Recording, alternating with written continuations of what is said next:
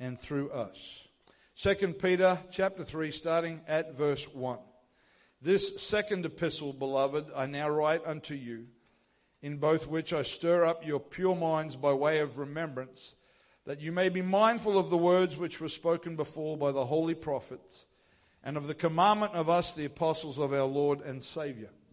Knowing this first, that there shall come in the last days, say that's us, in the last days, scoffers, walking after their own lusts, and saying, where is the promise of his coming? For since the fathers fell asleep, all things continue as they were from the beginning of creation. For this they willingly are ignorant of, that by the word of God the heavens were of old, and the earth standing out of the water and in the water. In other words, the word of God caused creation to happen. Whereby the world that then was, being overflowed with water, perished. But the heavens and the earth, which are now by the same word, are kept in store, reserved under fire against the day of judgment and perdition of ungodly men. But beloved, be not ignorant of this one thing, that one day is with the Lord as 1,000 years, and 1,000 years as one day. And the Lord is not slack concerning his promise, as some men count slackness, but is long-suffering to usward or toward us, not willing that any should perish, but that all should come to repentance. But the day of the Lord will come as a thief in the night, in the which the heavens shall pass away with a great noise, the elements shall melt with fervent heat, the earth also and the works that are therein shall be burned up. Seeing then that all these things shall be dissolved, what manner of persons ought you to be in all holy conversation and godliness? In one more verse from Joel chapter 2, back in the Old Testament, just a little book. Joel chapter 2 and verse 1 says, blow ye the trumpet in Zion, and sound an alarm in my holy mountain. Let all the inhabitants of the land tremble, for the day of the Lord cometh, for it is nigh at hand. With the help of the Lord this morning, I'm simply preaching that this is not a drill. This is not a drill. Let's pray. Father, we love you. We're thankful for your presence here. We're thankful for your people here. We're thankful, Lord, for hearts that desire to know you, to walk with you, to please you, Lord, that are looking for you. And I pray today, as we minister your word, that you would reach for those hearts, Lord, that you would stir us, that you would challenge us, that you would shake us if necessary in your house today, Lord. Because of your love for us, we pray. Have your way in this place. In Jesus' name. Amen. Amen. Amen. A few weeks ago, my wife and I were in Townsville in North Queensland, where I grew up, Brother Gavin grew up, and in the course of our visit there, we passed some of the schools that I attended. I attended 2 different primary schools and 1 high school. I would love to tell you that I was an exemplary student, but I would be lying.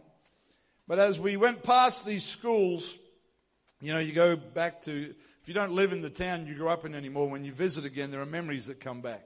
Things change, but there are landmarks, there are people, there are things that trigger different memories in your mind. And the Lord brought to my mind, I believe, that at each of these schools that I attended, from time to time, we would have a fire drill. I'm guessing they still have those at school. It's been a while since I've been at school.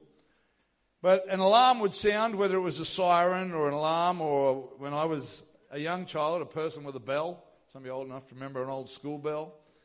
And we would be instructed to leave our work and our books and everything on our desks and to walk together in an orderly fashion, which with young children is not easy.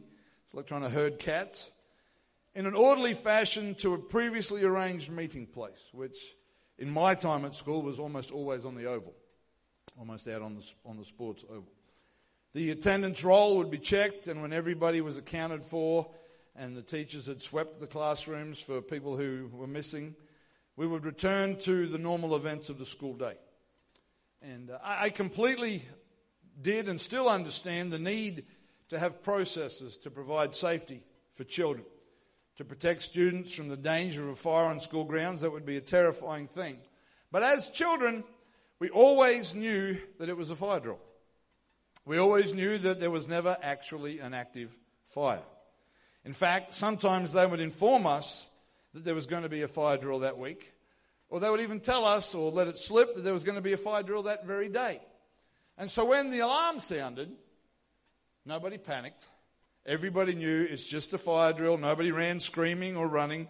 But because we knew it was just a drill, we would take our time, chatting, messing around with our friends. The boys would usually be the ones taking an opportunity to goof off, do something silly, poking each other, hitting each other, whatever they were doing. We've all been to school.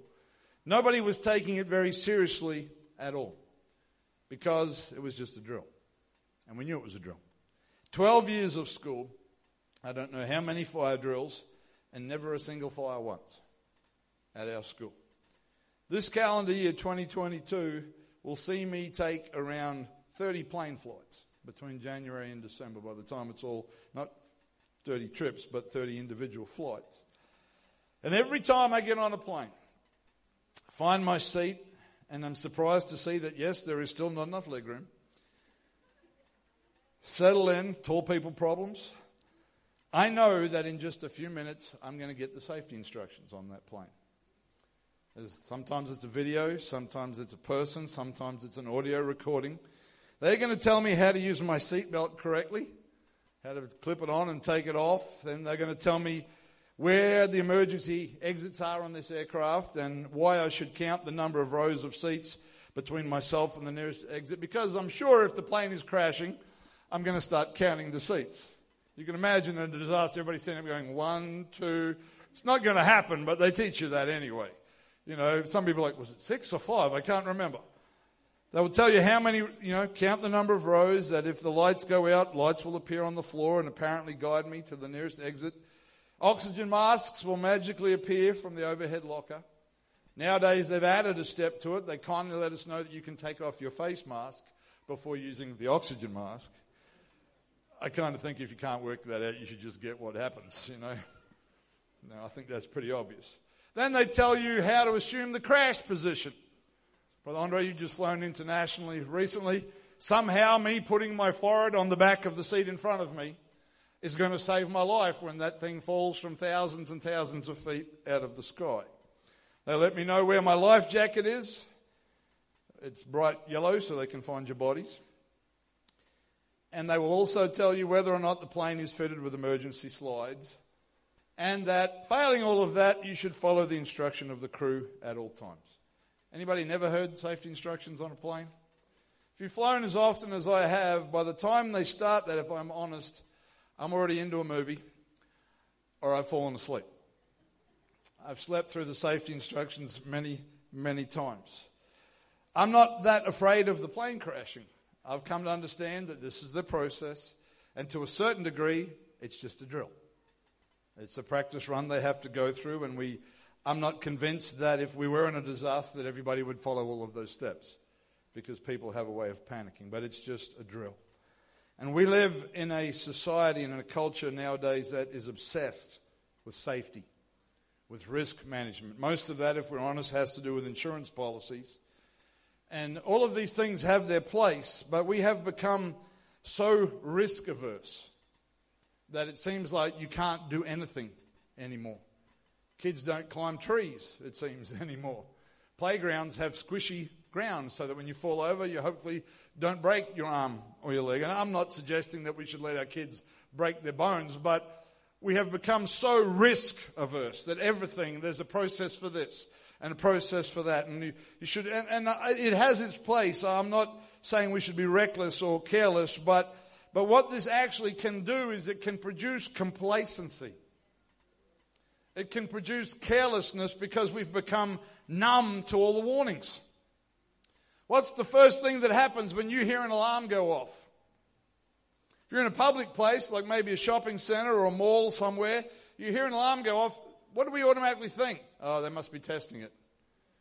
It's faulty. They're just doing some repair work. How often do you panic and run out of the shopping center? Everybody just looks around and goes, that's annoying. I wish they'd turn that off. Because we're so conditioned to all the practice. If you hear an alarm, a house alarm or a car alarm in your neighborhood, how many of us run down the street to see if everybody's okay? Most of us think, turn that stupid thing off. We don't really care if someone's been broken into or their car's being stolen. And maybe that we should care a little bit more, but my point is we've become so used to these things. You hear sirens all the time in our neighbourhoods. We don't stop to think about it, except that it's disturbed our peace, or we have to turn whatever we're watching up louder because the police car's getting close. We've become so conditioned to it. You see, this is not a modern problem. This is not a modern phenomenon. Throughout the Old Testament, prophet after prophet came to the people of Israel sounding an alarm, warning them that the judgment of God was coming, that they were going to be taken into captivity. And just like today, they rejected the warnings. They became irritated with an alarm-ringing prophet and looked for ways to silence their noise. In fact, Jesus told the Jews in his day that they were the children of those who had killed the prophets. He said, they were your fathers. Your fathers killed the prophets. They silenced the alarms. The voices of warning that came again. You see, to be a prophet in old Israel when they were backslidden and worshipping idols was a dangerous thing to be. Because the easiest way to silence a prophet was to kill a prophet. Because they were blind to what was going on around them. They were blind to the consequences of their ignorance, and the grating sound of a prophet's voice only served as a source of irritation in their otherwise comfortable lives. You know, when I was a young man, when I first left high school and started my apprenticeship, I worked a lot of night shift, and for all of you that work shift work, you have my sympathy. And when I sleep, I'm not one of these people that sleeps on the surface. I go way down. Particularly when I was younger. Not so much now.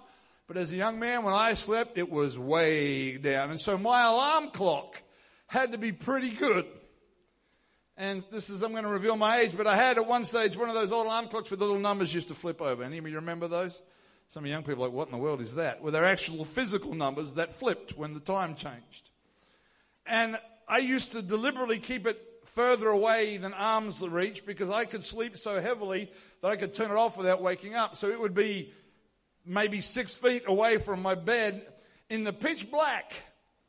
And it was a very aggressive, offensive noise because that's what was necessary to wake me up.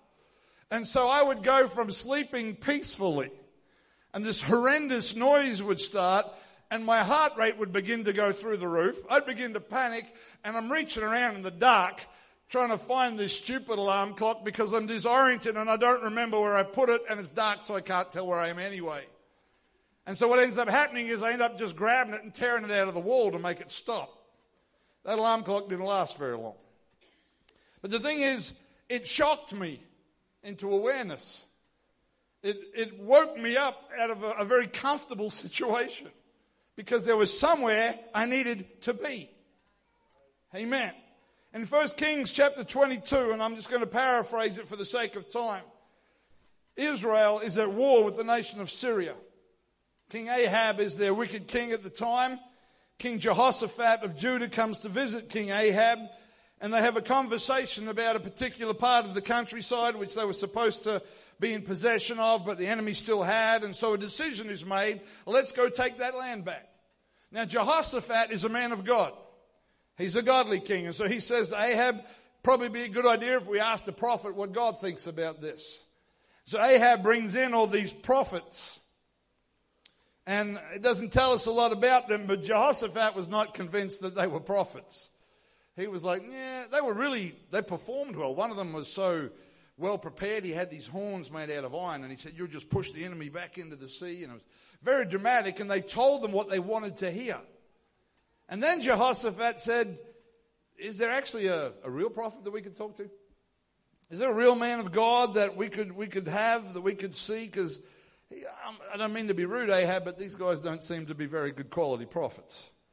They're just telling you what you want to hear. And then Ahab's lip sticks out and his face gets long. And he says, well, there's this one guy, his name is Micaiah.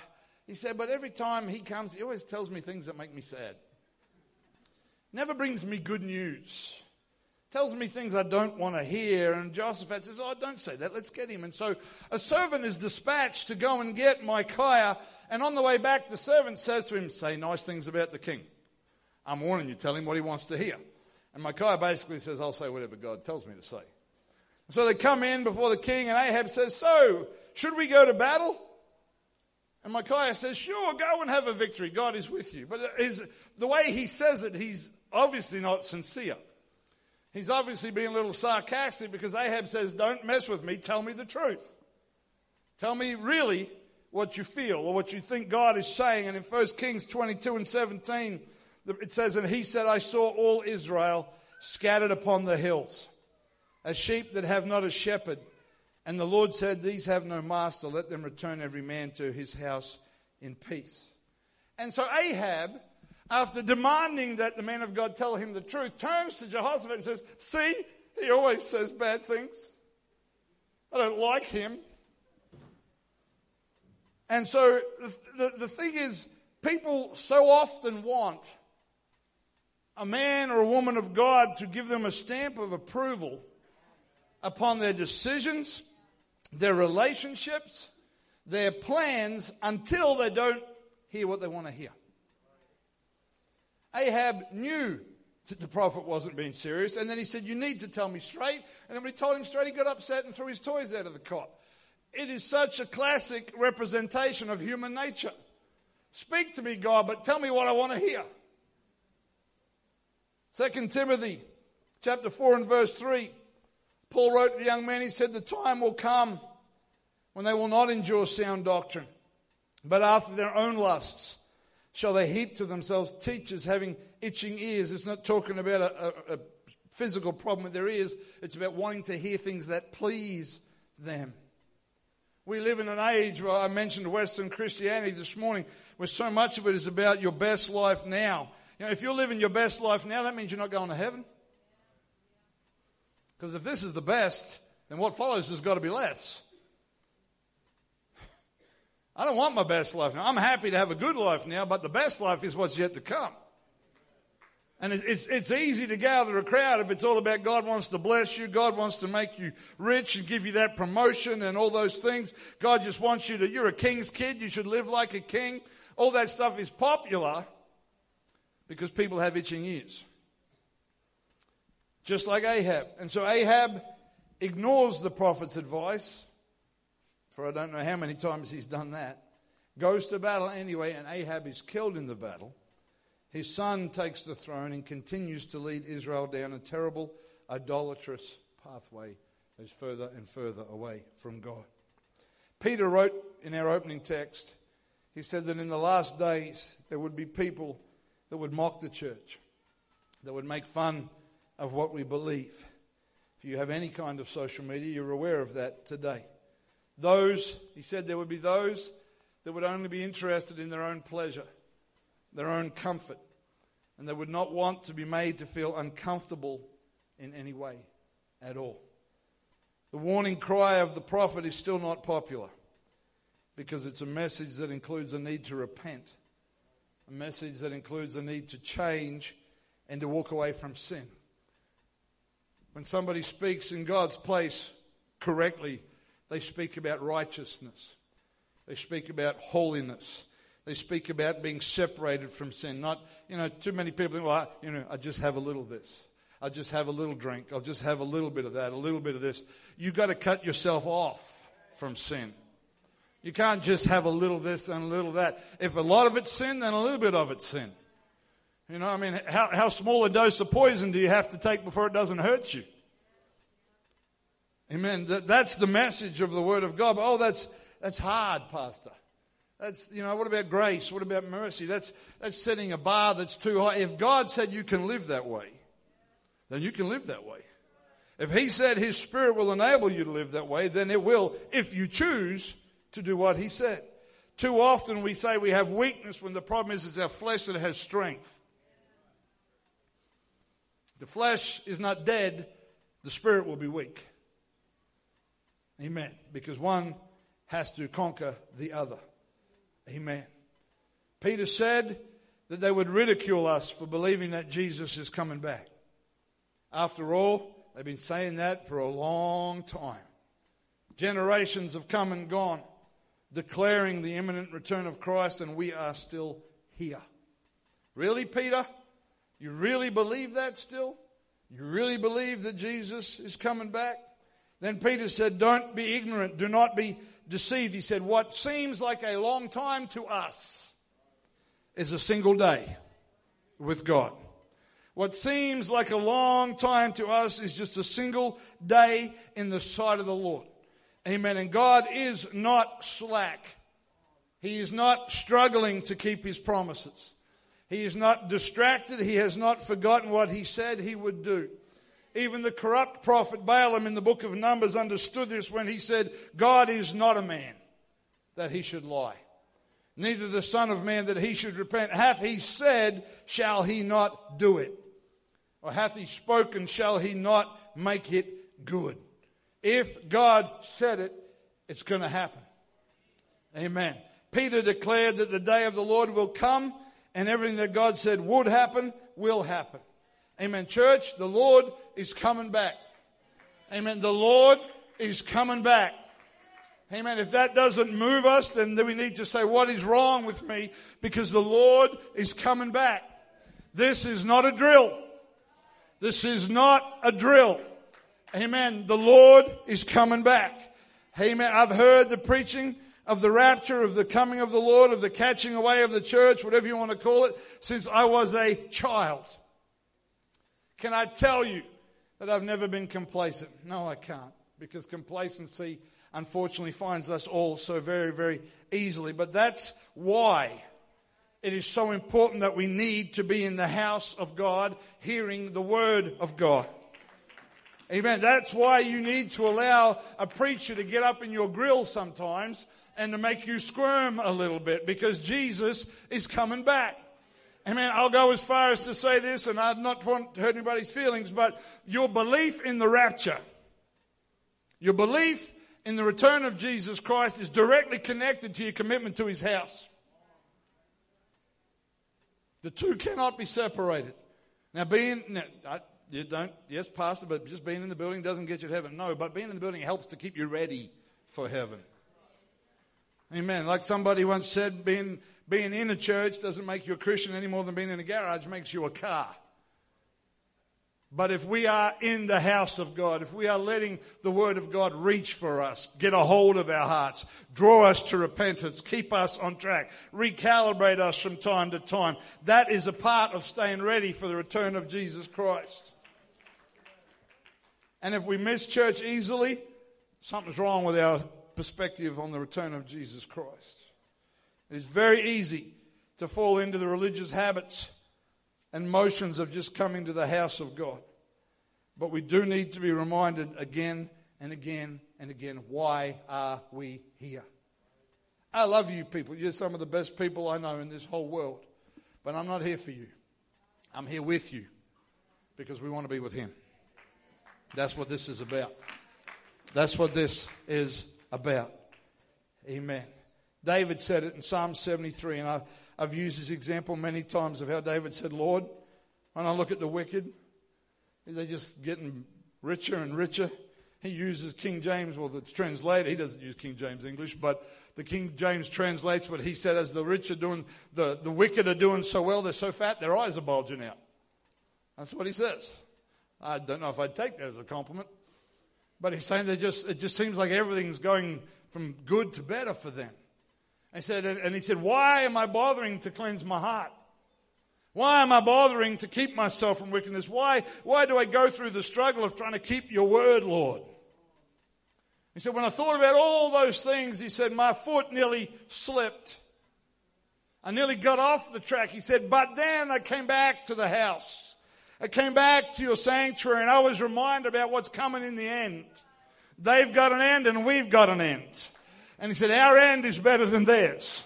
Amen. Our hope, our promises are better than theirs. So it doesn't matter if our life is not awesome here, because we have a hope that He is coming back. This is not a drill.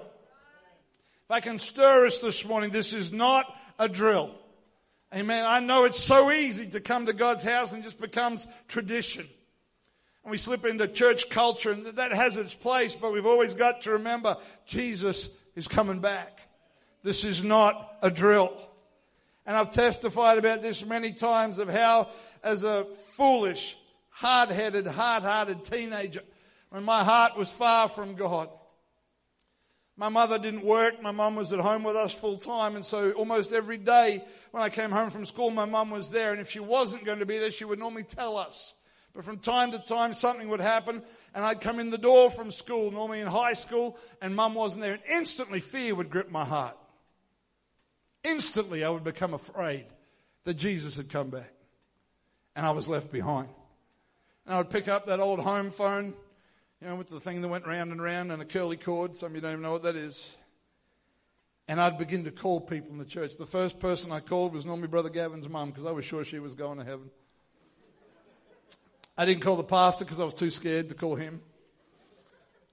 I would ring Brother Gavin's mum, Sister Barbara, and say, "Hi, sis," just casual as can be. "Hi, Sister Barbara, how you doing? I was just wondering if Mum was at your house." And Mum, most of the time she wasn't there. I said, "Okay, that's fine. I'm sure she's coming home soon." But I would hang up thinking, Sister Barbara's still here. The Lord hasn't come back yet. But here's the stupid thing. When I was assured that the Lord hadn't come back, I didn't repent. The foolishness of a child. I thought, okay, we're still okay. I'm going to keep being an idiot. I'm going to keep doing stupid things and making dumb choices. But that's human nature. I thought about it after. What would have happened if Sister Barbara wasn't home? And somebody else wasn't home. And then finally I called the pastor's house and he and his wife weren't home. It would have been too late. But I ring and I make sure we're okay and I keep living in sin. That's intelligence right there. But that's human nature. We become complacent. But this is not a drill. This life is my one shot at making it to heaven. I have one shot. One shot. Amen. That sounds terrifying, and there's a certain amount of it that should cause us to be afraid. But at the same time, He said, "I will never leave you. I will never forsake you. I will walk beside you. I'll provide your needs. I'll give you direction. I'll put people in your life to help you. Anything you find that you're facing, I'll bring you through it, or I'll take you out of it." He made a way that we can make it. This is not a drill. But this is one shot. One shot at being ready to meet Jesus. That's all we've got. One shot. To be born again, water and spirit, is the only way that I can make it to heaven. The only way. And that's not a popular statement, but that's what the Bible says. And if I'm going to be judged out of this book, I want to do my best to do what this book tells me to do. Not what tradition tells me or religion or culture, but what the Word of God said. And Jesus said, except a man be born again, he cannot see the kingdom of heaven. Amen. The scripture we read from in Joel said that they were to blow a trumpet and to sound an alarm. It makes me think of my old alarm clock. It didn't say play some gentle flute music or a lullaby. It's supposed to shake us. There are times the preaching of the Word of God is supposed to shake us because it's supposed to cause us to run to Him. Because the day of the Lord will come. Peter said they're going to mock. They're going to make fun of you. They're going to say, "Oh, it's been so long. Do you still really believe that old wives' tale?" But one day with the Lord is as 1,000 years for us. And in a moment, time is going to wrap up. And everything that's prophesied about in this book, the cogs are going to begin to move. The judgment of God is going to begin to be poured out, because this is not a drill. Now here's where the rubber meets the road. Here's where it really matters. Peter, in the passage we read, this is what he said. He said, in both of my letters, he said, I've tried to remind you, I've tried to stir you up. He said that you would remember what you've been taught. He said, scoffers will come. I want you to try and imagine what it was like for the early church in the nation of Israel, ingrained in the Mosaic law, ingrained in their culture. There was such a strong, even when they were backslidden, the law was still a strong part of their culture. And here comes these Johnny-come-lately believers in this strange man, Jesus Christ, saying all these new things and talking about resurrection and speaking in other tongues. You don't think they were mocked? You don't think they were ridiculed and told they were idiots? And how can you believe such nonsense? It's the same for them. It's the same for us. They will mock the idea that Jesus is coming back because it's been such a long time. But Peter said they didn't listen to Noah either. He said they didn't listen back then when God destroyed the earth with water. And he said this world has an appointment with destruction again. There's another kind. It's not going to be water this time, but destruction is coming again. And then he said, don't even think for a moment that God is slack concerning his promises. Don't even think that he's reduced in power or that he's changed his mind or he's revising his policy. This book is forever settled in heaven. If God said it. When I was a kid growing up, for some reason my mum allowed me to cover my bedroom door with stickers. And one of them said, if God said it, I believe it, and that settles it. I wish I'd practiced that more when I was a kid, but it was on my bedroom door. And if the Word of God says it, it's going to come to pass. But then Peter said, he said, if all of these things are true, if all of these prophecies, if all the things that Jesus said are coming are going to happen, then he asked the real question, what manner of persons ought you to be? He said, if we believe these things, if we believe that he rose from the dead, if we believe that he's coming back, if we believe that judgment is going to be poured out on this earth again, how should we be living? That's the question for us today. What kind of commitment level should we be demonstrating? How seriously should we be taking our walk with God? Because this is not a drill. This is our one shot. I was thinking about this as the Lord was speaking to me. He was leading me with this message. And I don't want to be insensitive this morning because I know we have people here that have lost loved ones recently. But what do we do when we hear about somebody being diagnosed with a terminal illness? What does the person that's received that diagnosis do? Everything begins to change. What's important changes. The things they want to achieve changes. Suddenly other things that they thought were important get put aside because usually it's people and relationships and those sort of things that they need to focus on. Everything changes. And again, it's a sad reflection on human nature that it takes something drastic to think about what really matters. But the truth is, we all have a terminal diagnosis. These bodies will die because of sin. If the Lord tarries, we will all go into the earth. That's what the Bible says. We have an appointment that we cannot cancel. And so we have to remember that we live with a condition that has an expiry date. It's called sinful humanity. And therefore we ought to think, what manner of persons ought you to be? How should I live? What should my priorities be? What is my commitment? What are the things that I'm making important that shouldn't be important in my life? Amen. I know that the Lord's going to challenge us this morning. But our walk with God is not like a bunch of school children in a fire drill making their way to an oval. This is our one shot. We can't be like those kids fooling around and goofing off. This is our one shot. And this life is not a drill. Bless the Lord. Sisters, think if I could have you to the piano, please. Hallelujah. Why don't we just lift our hands and worship the Lord for just a moment. Thank you, Jesus. Oh, thank you, Jesus. Thank you, Jesus. Lord, I pray. Stir us this morning, oh God. Shake us today, Lord. For our soul's sake. For our families, for our children. God, I pray. In Jesus' name. In Jesus' name.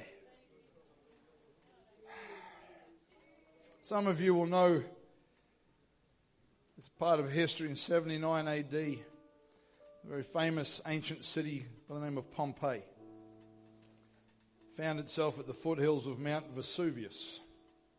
Very well known volcano. Very aggressive volcano. And in 79 AD, interestingly, just over 10 years approximately after Peter wrote that the elements would melt with a fervent heat. I wonder how many people in Italy read his letter before this happened. Vesuvius erupted And you can look this up. It's quite sobering, even breathtaking to see the outcome. And Pompeii was basically buried in ash and all the other stuff that comes with a volcanic eruption. And then when they finally excavated it, there were people who were basically just, it's almost like freeze frame. They found a bakery where there were loaves of bread in the oven, still in the oven. So some of it happened, there was an element of it that was quick. But the truth is, when you read it about it, there were warnings. There were earthquakes. Even the sea was affected. Animals began to leave because there were some warnings. But, I mean, we have the knowledge of what all those things mean now. They may not have had them 2,000 years ago. But in just a short period of time, an entire city ceased to exist. People were killed by the toxic gas, the ash, and all the other. There's a whole lot of things happen when a volcano erupts. And Peter said, the day of the Lord shall come. The elements shall melt with a fervent heat. But for those that are looking for him, God is not slack concerning his promises. I want you to stand with me if you would this morning. I'm not trying to preach a message of fear. I'm trying to preach the truth. It's because God loves us. This is not a drill. It's not a practice. It's not a rehearsal. It's your one shot. And you might think, well, Pastor, I've wasted an awful lot. Well, start today. If your approach before today has not been what it should be, let's begin today while there's time. Today is the day of salvation. If you will hear his voice, don't harden your hearts. I'm thankful for the life he gives us. God blesses us. He blesses us with a great church family. We have a church building. We live in a country where we have a lot of religious freedom. But this is not a drill, folks. All of that is window dressing. It's secondary. It's backdrops. It's props on a stage because Jesus is coming back. I want to open this altar this morning. If you feel like you need to make a fresh commitment, if you feel like you need to be stirred and to be challenged and say, God, help me to realize how serious this is. What are my priorities? What are the things that need to change? How much do I live with a rapture mindset? How many times when I'm praying in the morning do I say, Lord, it could be today. Help me to be ready. Lord, it could be today. Help me to be ready. Lord God, search our hearts. Cleanse our hearts. Lord God, help us to be ready. When that trumpet sounds, as we taught this morning, if the same Spirit had raised Christ from the dead, dwell in you, he shall quicken your mortal bodies. In a moment, in the twinkling of an eye, the trumpet shall sound, and the dead shall be raised incorruptible, and we which are alive and remain shall be caught up together with them. To what? To be with him forever. Forever. That's how important this is. It's forever important. Hallelujah. Lord, help us today. Help us today, Lord. I